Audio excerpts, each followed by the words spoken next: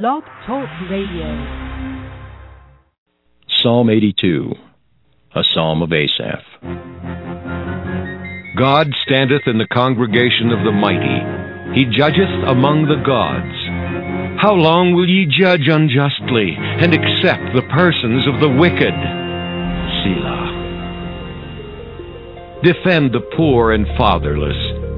Do justice to the afflicted and needy. Deliver the poor and needy. Rid them out of the hand of the wicked. They know not, neither will they understand. They walk on in darkness. All the foundations of the earth are out of course. I have said, Ye are gods, and all of you are children of the Most High. But ye shall die like men, and fall like one of the princes. Arise, O God, judge the earth, for thou shalt inherit all nations. Well, good morning, everyone. This is Kennard Brown speaking. Kennard Levy Brown, or Levi Brown. I'm your host for the Merciful Service of God Biblical Instructional Program. So welcome those in the United States and around the world, those 2 billion people that could possibly listen to this program, although I know that certainly I'm not reaching 2 billion people simultaneously, but who knows? We have a great God in heaven that can perform miracles. Anyway, I'm going to talk about today of the feast that's coming up, God's feast, not the Jews' feast, a major one. Well, all of them are major. This is called Yom Teruah, and Yom Teruah in Hebrew means the day of the sounding of the shofar. Well, the shofar is a trumpet in Hebrew, and I'm going to be talking about that later on today. But things are heating up in prophecy right now, and I must go over what's going on that could possibly go on as early as after Congress gets back, September 9th, they're going to vote whether or not, just like Britain, they had voted whether or not they're going to go and assist the United States in bombing Damascus or Syria for their use of chemical weapons, which is under the category of weapons of mass destruction, according to the UN document on that, which you can actually Google, and there's some pretty interesting information in that document about the type of weapons that we do have. It only verifies what Yeshua stated about this end-time generation in Matthew chapter 24. Let's turn to Matthew chapter 24. Matthew chapter 24, beginning in verse 21.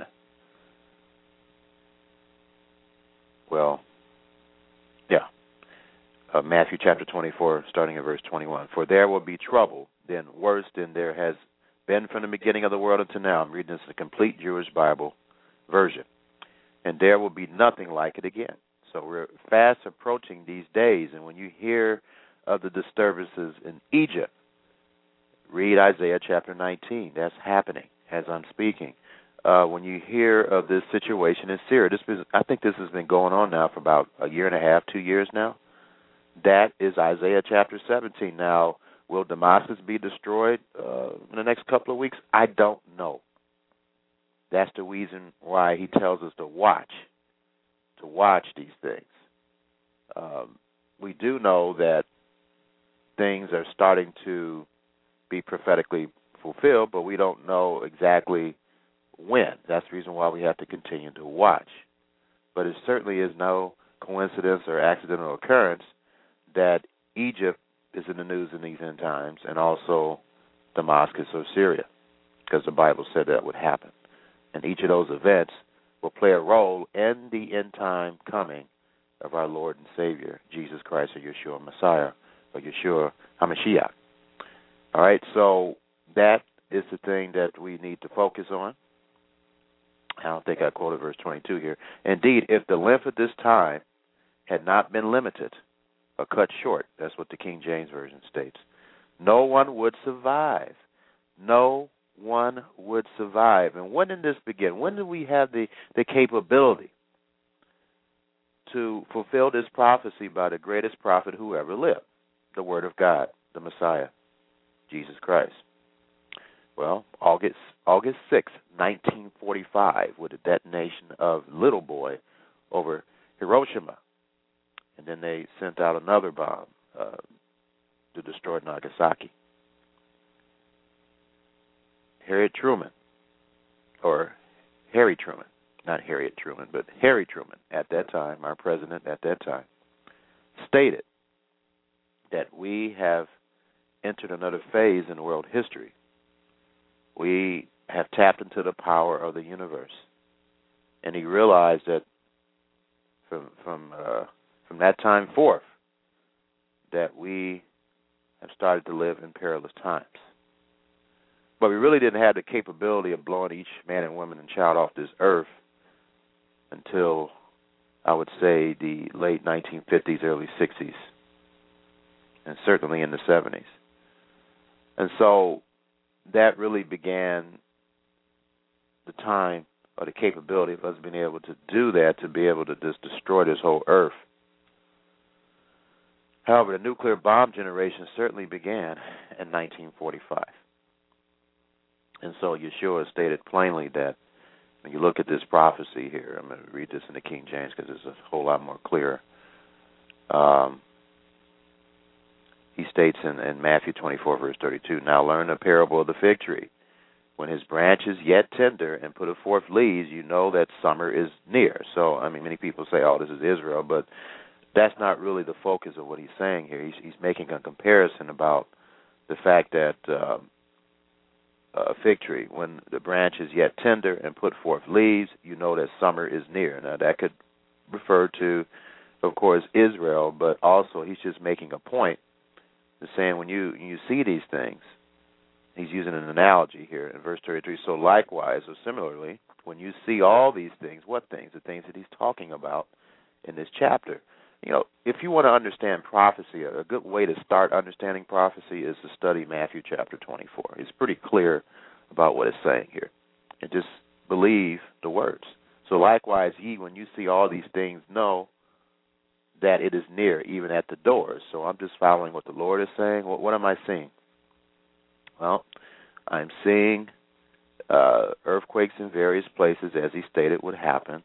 I'm seeing wars and rumors of wars. I'm seeing the possibility, as I'm speaking, of nation rising against nation and kingdom against kingdom. He says, but the end is not yet. Kingdom against kingdom, and there shall be famines, and the famines have been all around the world for the past, even in the 20th century. It's gotten worse in the 21st century.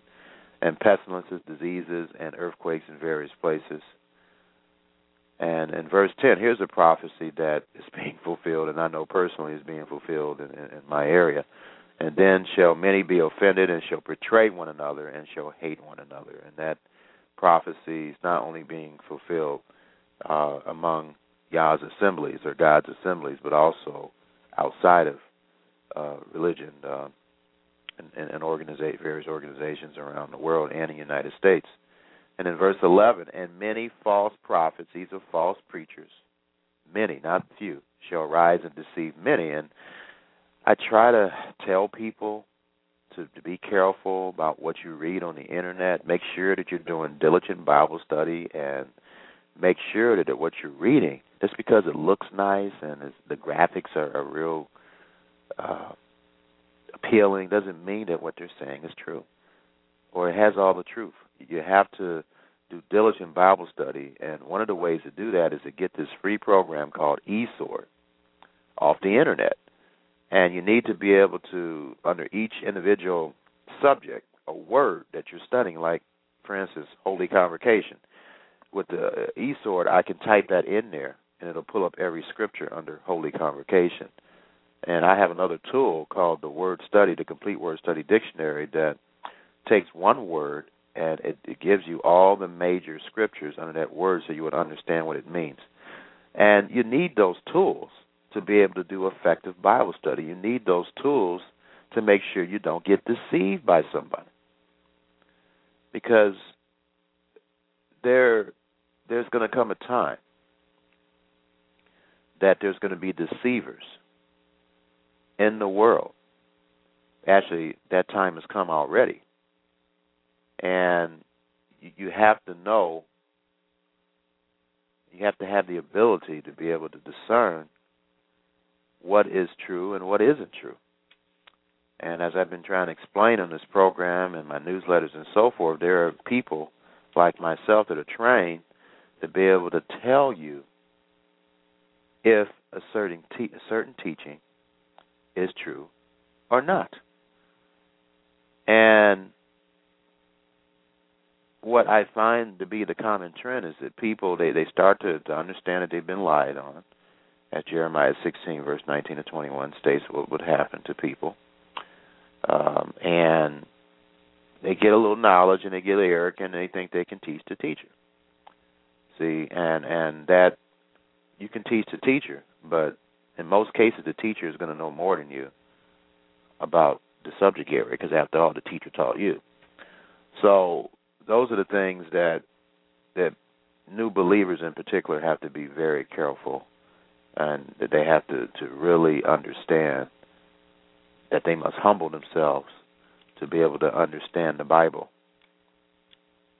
and to be able to understand it. And they must always be willing to be taught by that teacher that introduced them to the Word of God and also introduced them to fellowship in their local area. But when you get arrogant and you think you know everything and so forth, you're not being like a little child. You're being like a little brat. And that's something that you have to eliminate. So it's unfortunate, and there's a prophecy that, well, actually it says right here, let me turn to 2 Timothy here. So we have to be careful about who we listen to. Well, this just tells you about the state that we live in right now. 2 Timothy 3, verse 1. This know also that in the last days perilous times shall come. We certainly are in those perilous times now. For men shall be lovers of their own selves, covetous, boasters, proud, blasphemers, disobedient to parents. Let me read this in a 1965 Bible and Basic English Version. But be certain of this, that in the last days times of trouble will come. For men will be lovers of self, lovers of money, uplifted in pride, given to bitter words, going against the authority of their fathers, never giving praise, having no religion, without natural love, bitter haters, saying evil of others, violent and uncontrolled, hating all good, false to their friends, acting without thought, lifted up in mind, loving pleasure more than God, having a form of religion or faking religion, basically, but turning their backs on the power of it. Go not with these or avoid these people. For these are they who go secretly into houses, making prisoners of foolish women, weighted down with sin, turn from the way of their evil desires, ever learning and never coming to the knowledge of what is true. And you can do that. You can just go on the internet and just read all kinds of things, but you can get to a point where you're just ever learning, but you're never learning what you need to learn. And what you need to learn is information that will help you change and become a better person. That's the focus. That's what should be the focus of your Bible study. Not studying just to say that you know something more than someone else or whatever. That's really not why you Bible study. So you Bible study so that you can become a better person, so that you can perhaps teach other people the Bible. So you must have a humble attitude when it comes to that. So anyway, in the remaining 45 minutes here, let's go over some world news that we need to pay attention to, and we must prepare just in case something does happen to Damascus, as the Bible prophecies indicate would occur eventually in this end time. Now, I'm gone to watch.org. You can go with me if you're by your PC, www.watch.org.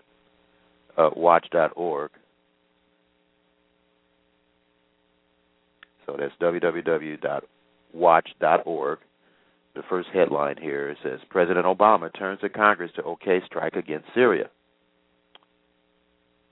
And it says right here, Kerry to appear on all 5 Sunday shows. Secretary of State John Kerry will appear on all 5 Sunday talk shows this weekend, setting up the opportunity to make President Obama's case on Syria to the public and to members of Congress. So, of course, he's doing this so Congress can say, yes, let's go and attack Syria. And let me read a little bit about what Obama said under the heading of President Obama turns to Congress to okay strike against Syria.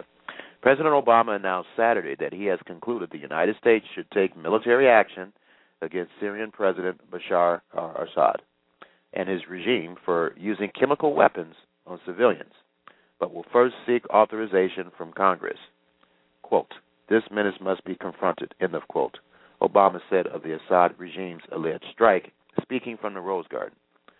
The announcement, though, sets up a timetable for debate that could drag on for weeks. So, again, this could drag on for weeks, and, based on American politics, we know that that's a great possibility because they can't seem to make up their minds to do anything other than argue and complain. But anyway, we need to take a look at what's going on here and realize that this could be the fulfillment of the following prophecy in Isaiah chapter 17. Isaiah chapter 17.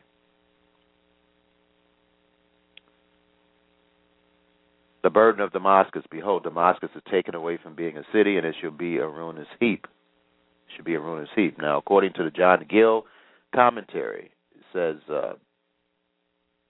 Damascus is a kingdom as the Targum. It was the head of one, but now its walls were demolished, its houses pulled down, and its inhabitants carried captive. This was done by Tiglath-Pileser, king of Assyria, in 2 Kings 16, verse 9. It had been a very ancient city and the head of the kingdom of Syria, and though it underwent this calamity, it was rebuilt again and was a city of great fame when destroyed by Nebuchadnezzar, the king of Babylon, after which it was raised up again and was in being in the apostles' time and still is. So it was destroyed 2 times and raised again. All right, but the interesting thing about this part, let's continue to read it. In verse 2, the cities of Aurora are forsaken. They shall be for flocks which shall lie down, and none shall make them afraid. The fortress also shall cease from Ephraim. Now, I have to always include this disclaimer because I know that there's some people that are listening to me for the first time. Whenever you see Ephraim in the Bible, it's referring to the 10 tribes of Israel that are supposedly lost, but they're not. If you go to Yair Davidi's website, www.britam.org, you will be amazed at what you'll find. And what you'll find is that the 10 tribes consist of the United States, the British Commonwealth of Nations, geographically, the countries in northwestern Europe, Canada, New Zealand, South Africa, Australia. Of course, anyone that grafts himself onto Israel, as Ephesians chapter 2 reveals, they automatically become part of the Commonwealth of Israel because they worship the King of Israel, who is the Messiah, Jesus Christ.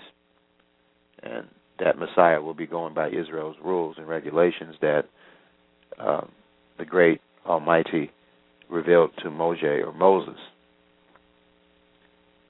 Okay, so it says right here in Isaiah chapter 17, starting in verse 3, and look this original word up, fortress in the Hebrew.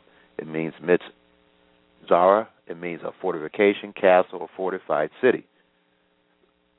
All right, so the fortified city also shall cease from Ephraim. Now, there's many different things it can be referring to. Is this referring to Washington, D.C.? Is that a fortified city? I don't know. It says the fortress shall cease from Ephraim. Now, we know this happened before, but prophecy is dual. And I'm going to show you that this prophecy is dual. And the kingdom from Damascus.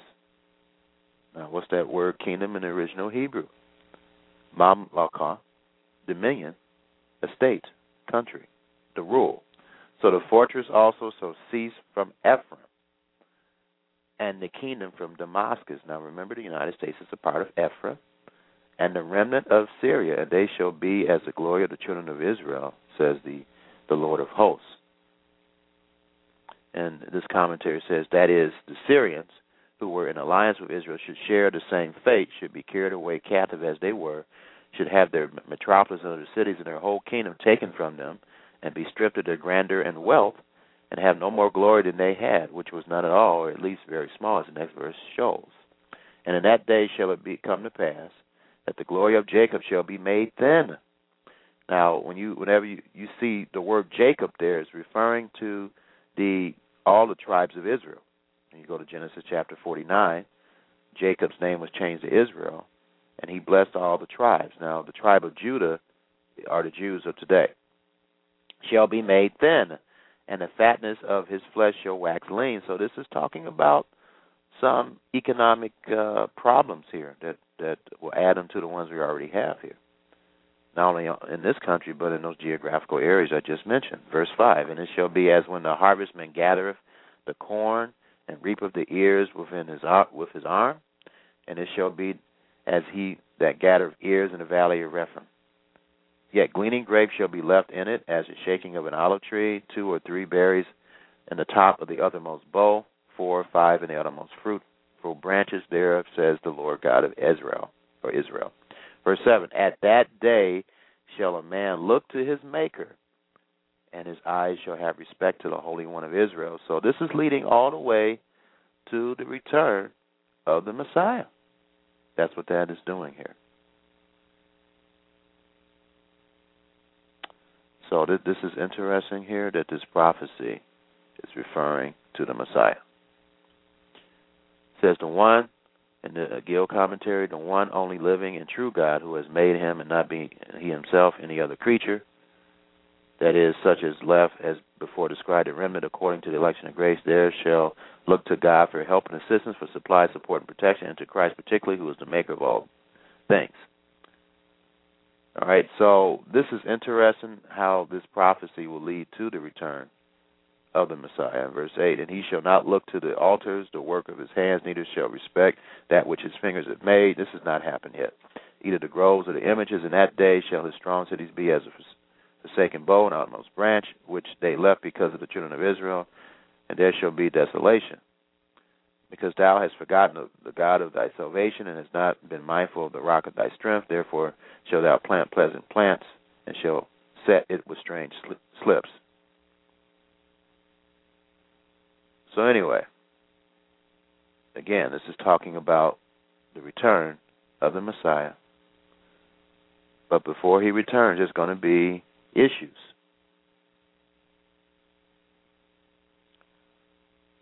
And in verse 9, unfortunately, it says, in that day shall his strong cities be as forsaken bow and an utmost branch, meaning the strong cities of Ephraim or Jacob, the 10 tribes, which should be forsaken of their inhabitants, having fled from before the enemy, or being slain or carried captive, like a bough of a tree that is forsaken, stripped of its leaves, and an utmost branch of a tree that is dead and dry and has nothing left.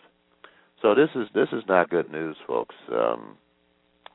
This is something that we need to pay attention to. And this is talking about something that will lead to the return of the Messiah. And I don't know, this may be a span of years, it could be 1 year, I don't know. All I'm saying is that let's keep an eye on what's going on in Damascus. And we will be able to understand these prophecies better as these things occur. Okay, so we have 35 minutes left. I'm going to talk about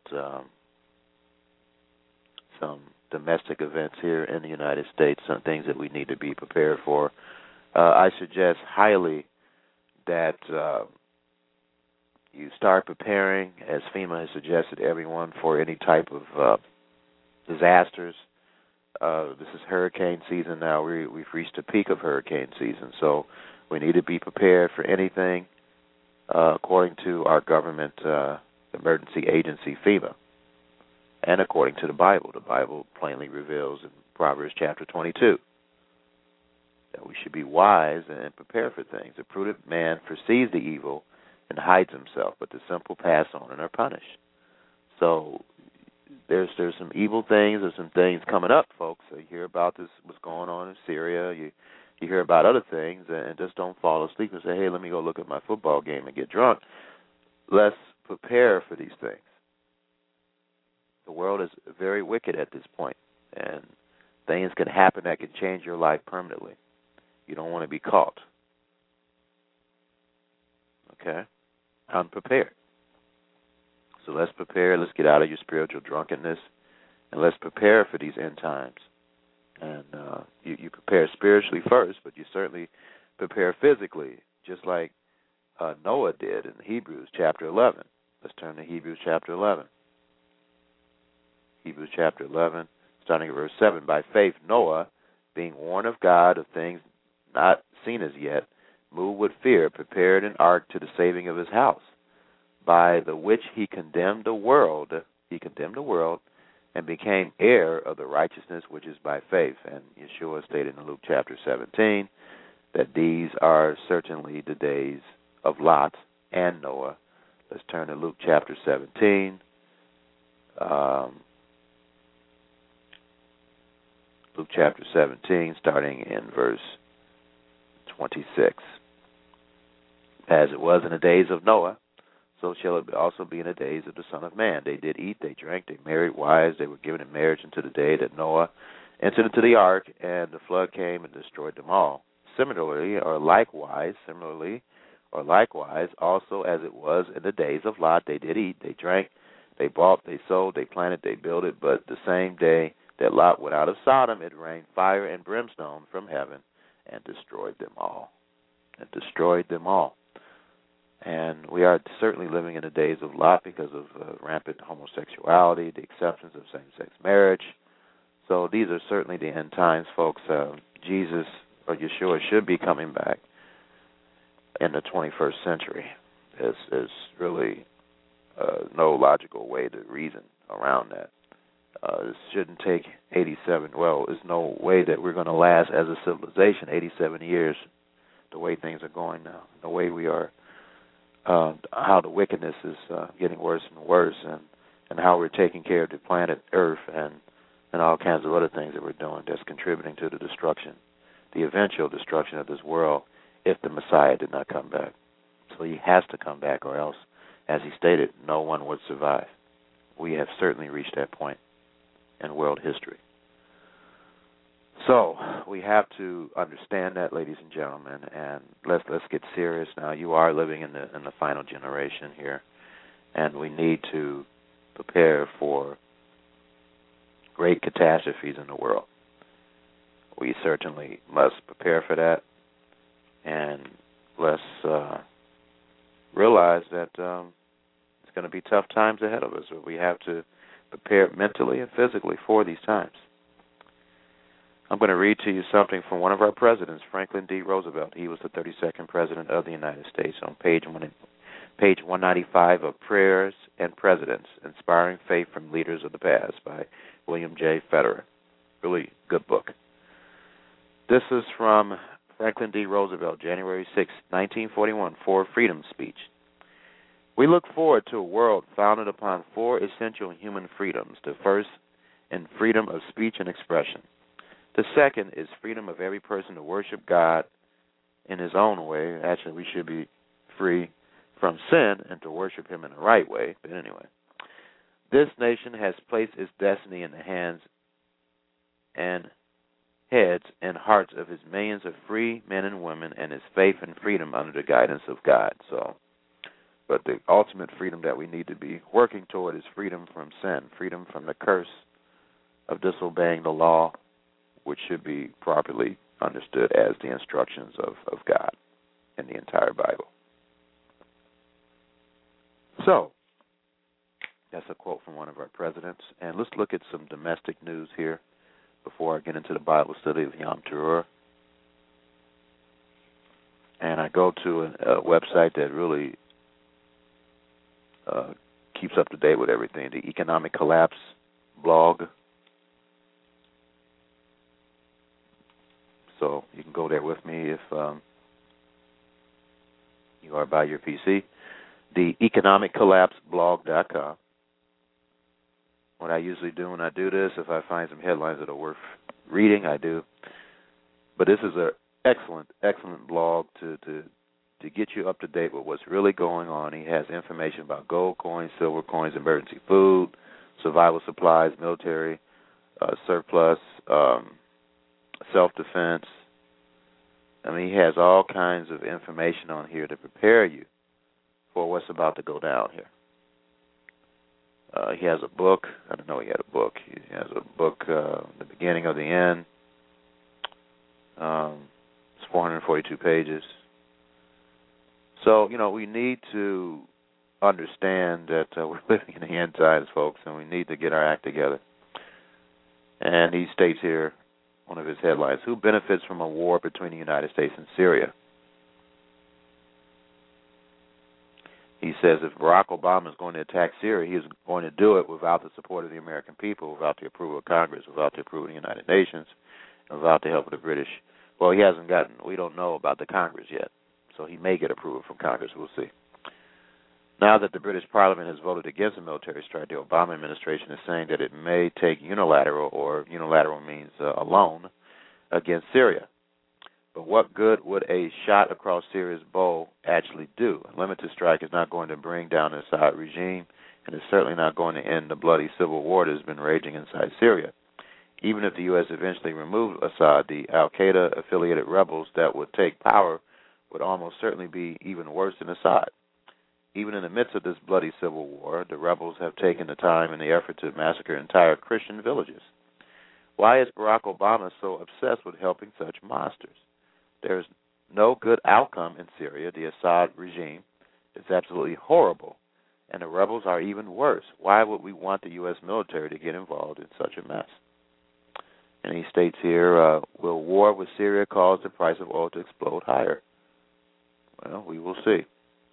And 22 reasons why starting World War III in the Middle East is a really bad idea. Well, any war is a really bad idea, but let's read what he says here. He says, while most of the country is obsessing over Miley Cyrus, which is ridiculous, the Obama administration is preparing a military attack against Syria, which has the potential of starting World War III. Yes, it does.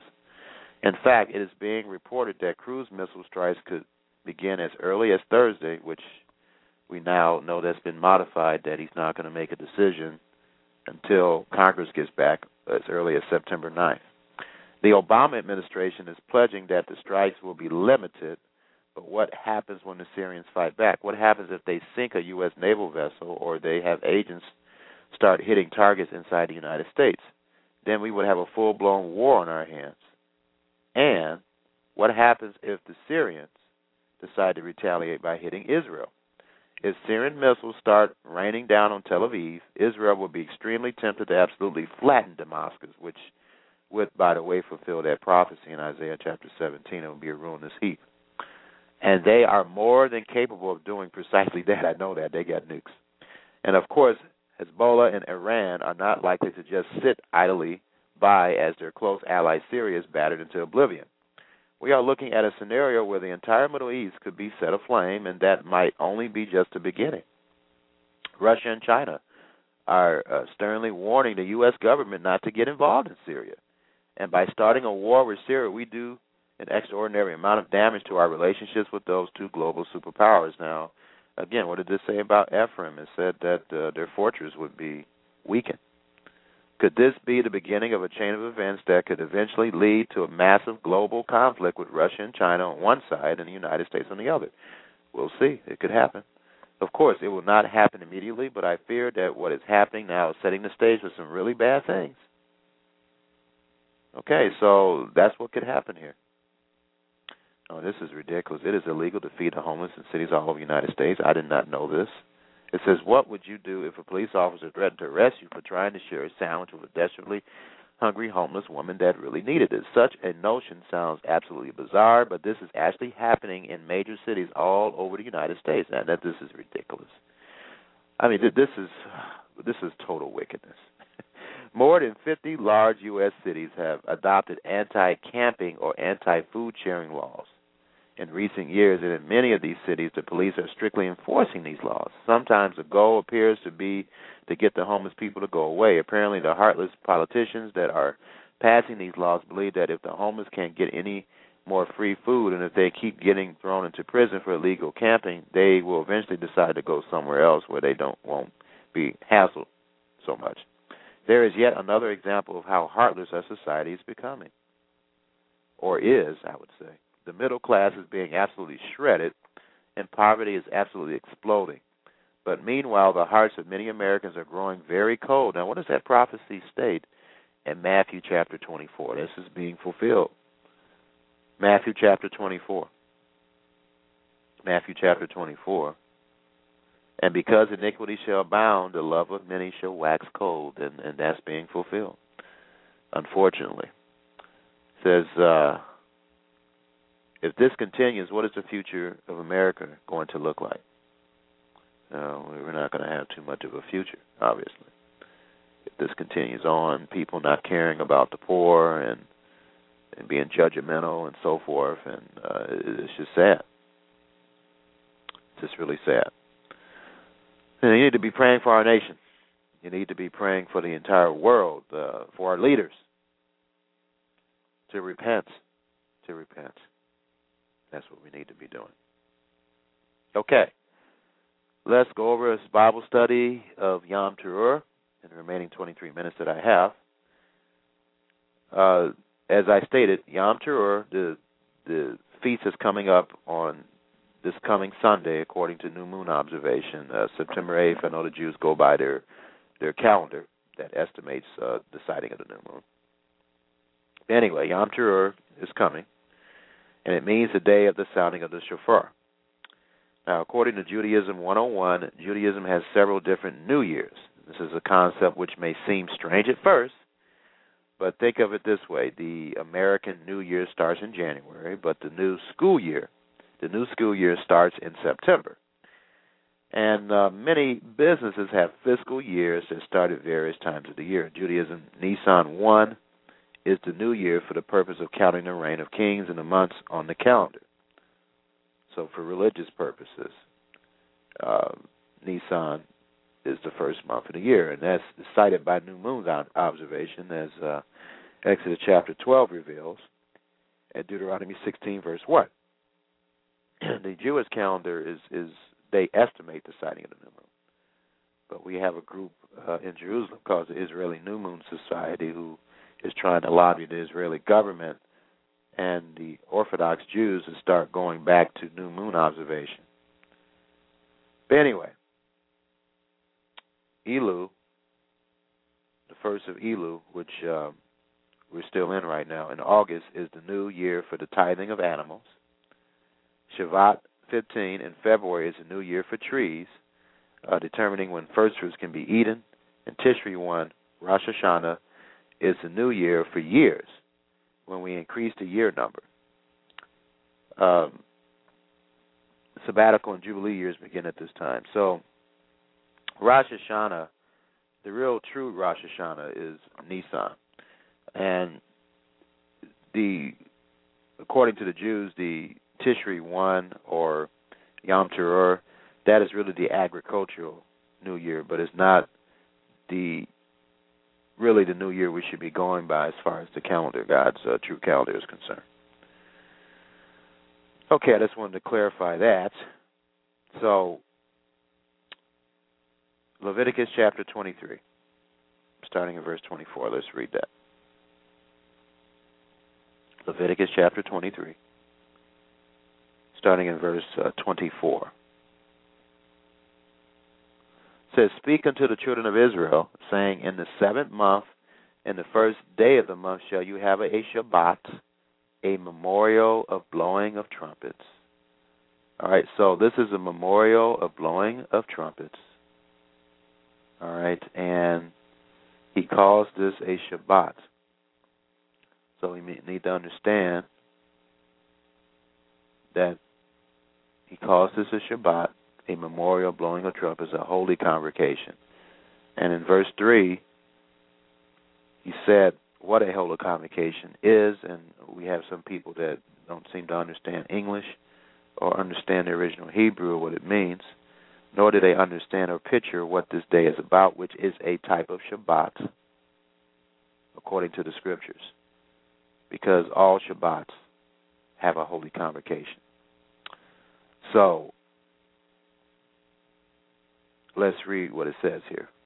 Speaking to the children of Israel, saying, in the 7th month, in the 1st day of the month, shall ye have a Shabbat, a memorial blowing of trumpets, a holy convocation. When a trumpet is blown, it assembles everybody. So that tells you the meaning of a holy convocation. But anyway, verse 25, you shall do no more servile work or work for profit therein, but you shall offer an offering made by fire unto the Lord. Made an offering by fire unto the Lord.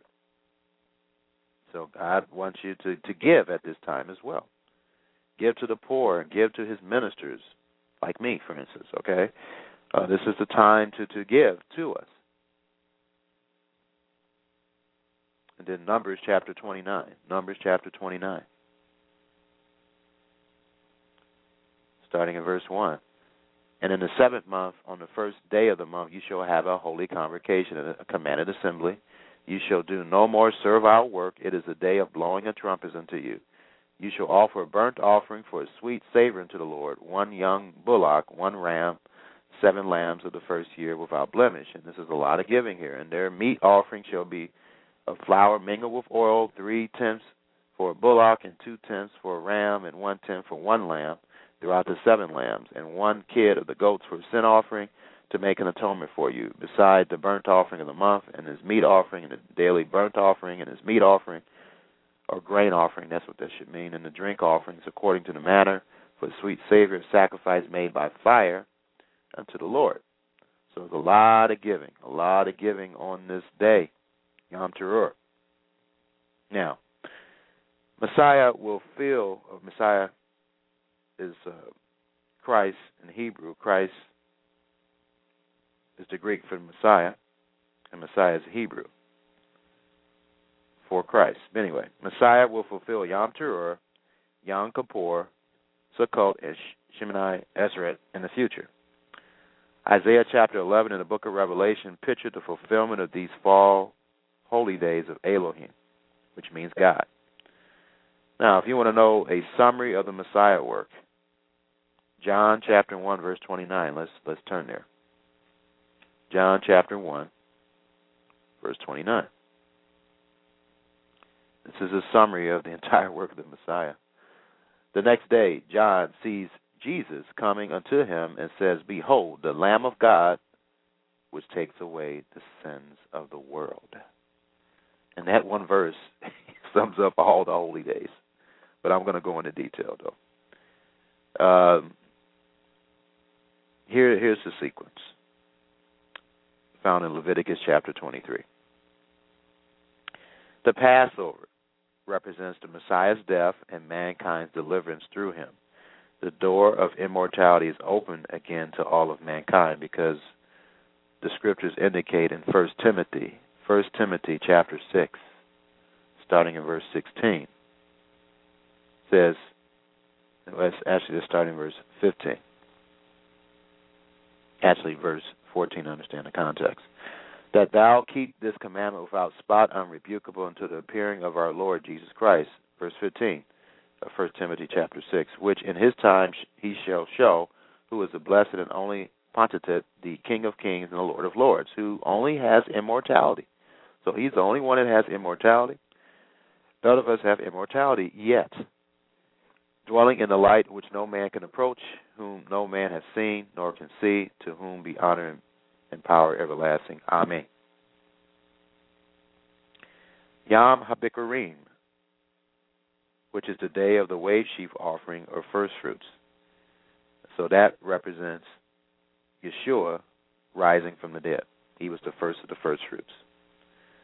Shavuot, which is Pentecost. The Holy Spirit is poured out on the Messiah's followers so that Torah, or the law, can be obeyed. This will be fulfilled in a mighty way when the Messiah comes again, as Joel chapter 2, verse 28 to 32 reveals. Now, There's a gap of almost 2,000 years. God, through the Holy Spirit, is sowing and reaping true believers to rule with him in the kingdom of God.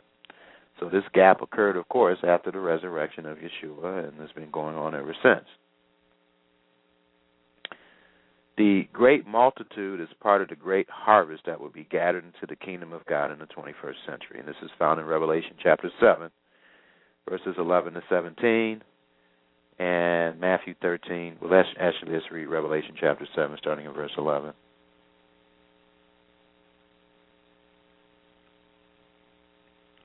Revelation chapter 7, rather, not 17. Revelation chapter 7, starting in verse 11.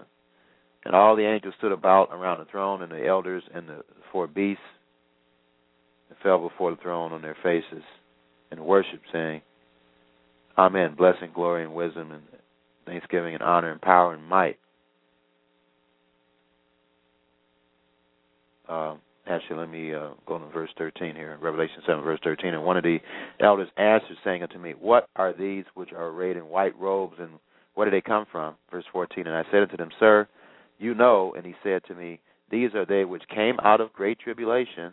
They didn't come individually out, but as a group, and have washed their robes, and has made them white in the blood of the Lamb. They are there before the throne of God, and serve him day and night in his temple.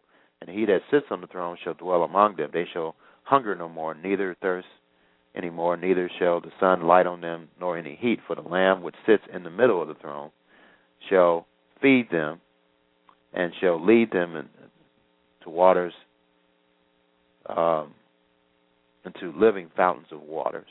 And God shall wipe away all tears from their eyes. So it pictures the new heavens and the new earth. It leads all into that. And these believers, they have key characteristics, which is revealed in Matthew 5, verse 3 to 16, and Luke 6, verse 20 to 26. They're poor in spirit and physically poor. They mourn, they are meek, they hunger and thirst for righteousness. They're pure in heart, they're peacemakers, and they're, of course, persecuted. Now, Yom Teruah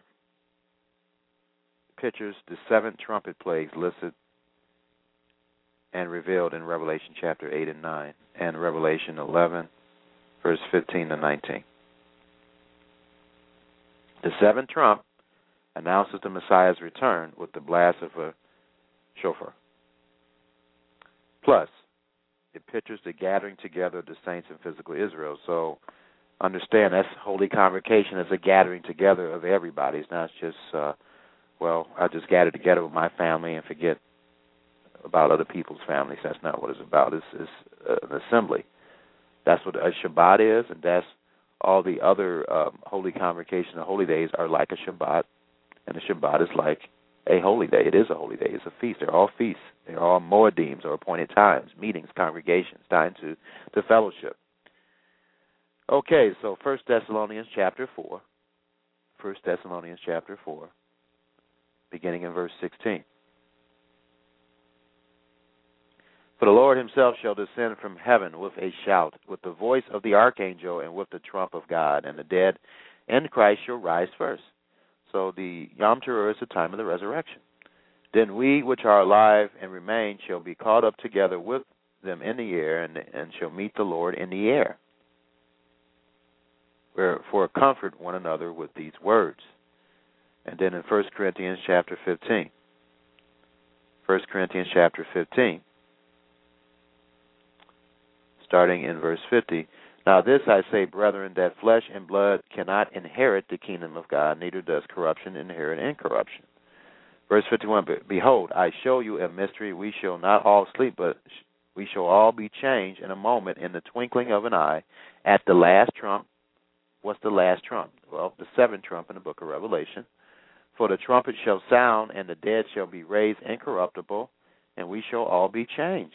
We shall all be changed. For this corruptible must put on incorruption, and this mortal must put on immortality, which means no one has immortality other than God himself and Yeshua.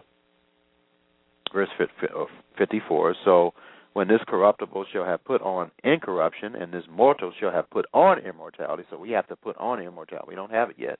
Then shall be brought to pass the saying that is written, death is swallowed up in victory.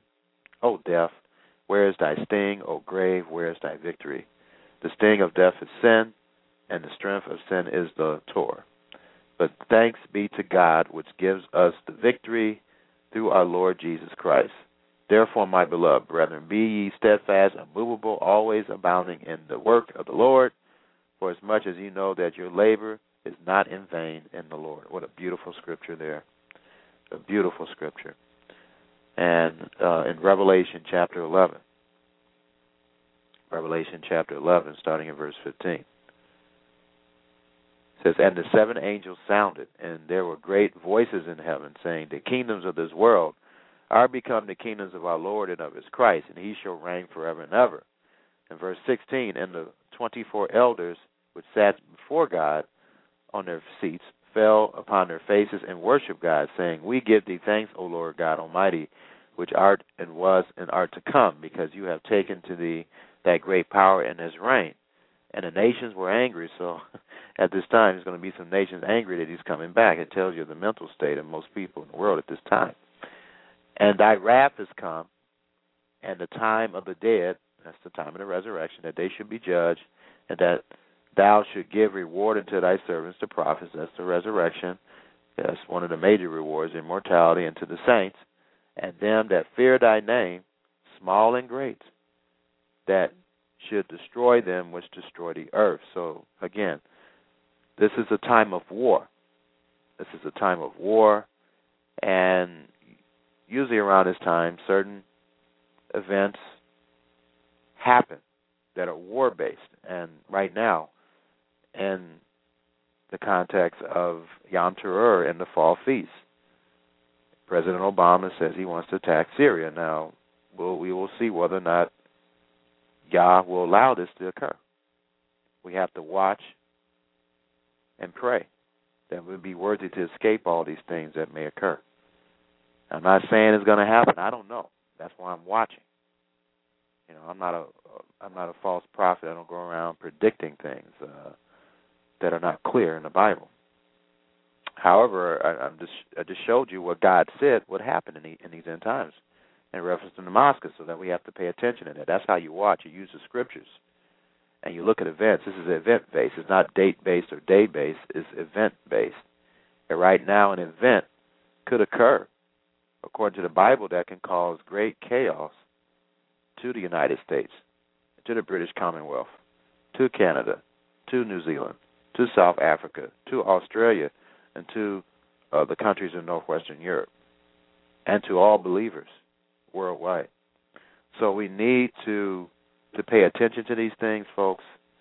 I have to tell you these things. If I don't, you know what would happen to me? Well, I'm doing it because I love you all, but for extra motivation, let me turn to Ezekiel chapter 33 and read this to you. Verse 3, if when he seeth the sword come upon the land, he bloweth the trumpet and warn the people. And this is interesting that I am blowing the trumpet of my mouth here through this radio program to warn people not only in this country but around the world that what could happen here. World War III could possibly begin here. And if I see something, and I am seeing it, he's given me the ability to see these things, then I must tell you. Verse 4, that whosoever hears the sound of the trumpet, in this case my mouth, and take not warning, if the sword comes and take him away, his blood shall be upon his own head.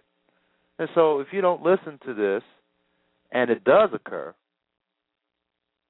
and you don't listen to me warning you, and really my warning is that you need to repent, you need to get immersed, you need to continue listening to my program and to other people's programs that are preaching the truth. But I know I'm preaching the truth, and you can prove it, so you should listen to my program. And please social media this program to other people so they can get undeceived. Revelation 12, verse 9 says that the devil has deceived the entire world. And Jeremiah chapter 16, verses 19 and 21, plainly reveals that we have inherited lies from our fathers. So we have to repent of all the wickedness that has happened, and we have to realize that we have to all come back to God. Ezekiel 33, verse 4, that whosoever heareth the sound of the trumpet and takes not warning, If the sword comes and take him away, his blood shall be upon his own head. He heard the sound of the trumpet, like you're listening to my trumpet right now, and took not warning, his blood shall be upon him. But he that takes warning shall deliver his soul, or save his life. Verse 6, but if the watchman see the sword comes and blow not the trumpet, which I have no interest in doing, and the people be not warned, if the sword comes and take any person from among them, he is taken away in his iniquity, but his blood will I require at the watchman's hand. So I am a watchman. I have to admit that. I do have the ability to see world events and to understand them in the light of Bible prophecy. Verse 7, so thou, O son of man, I have set thee as a watchman into the house, and I am one of the watchmen of Israel.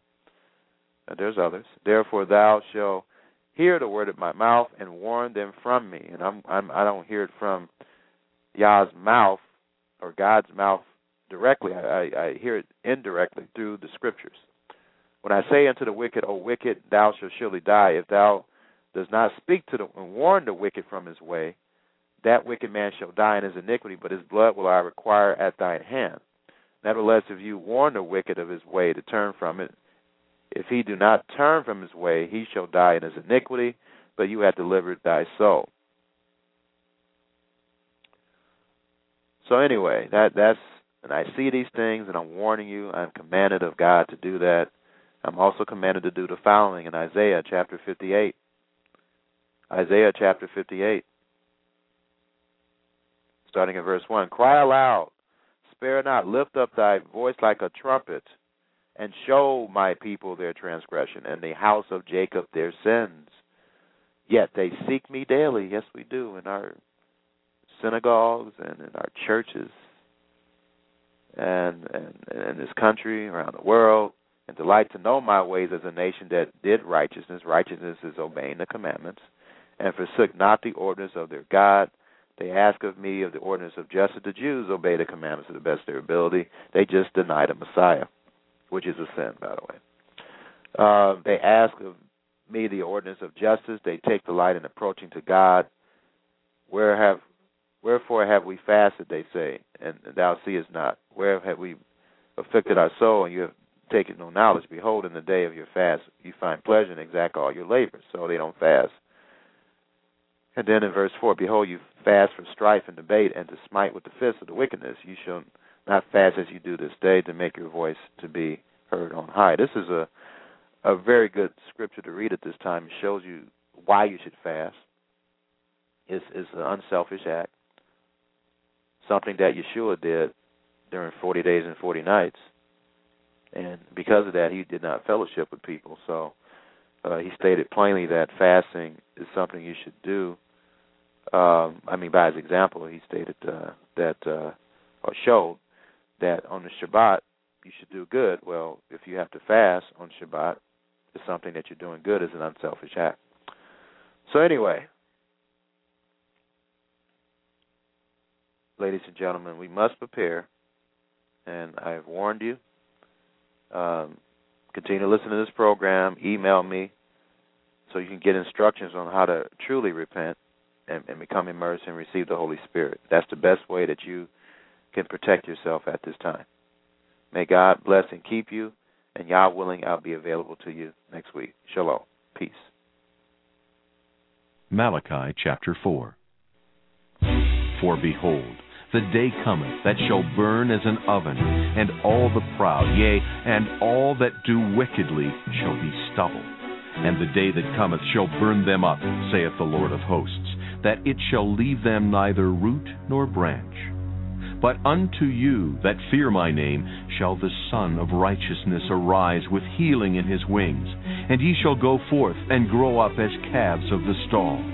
And ye shall tread down the wicked, for they shall be ashes under the soles of your feet in the day that I shall do this, saith the Lord of hosts. Remember ye the law of Moses my servant, which I commanded unto him in Horeb for all Israel, with the statutes and judgments. Behold, I will send you Elijah the prophet before the coming of the great and dreadful day of the Lord. And he shall turn the heart of the fathers to the children, and the heart of the children to their fathers, lest I come and smite the earth with a curse.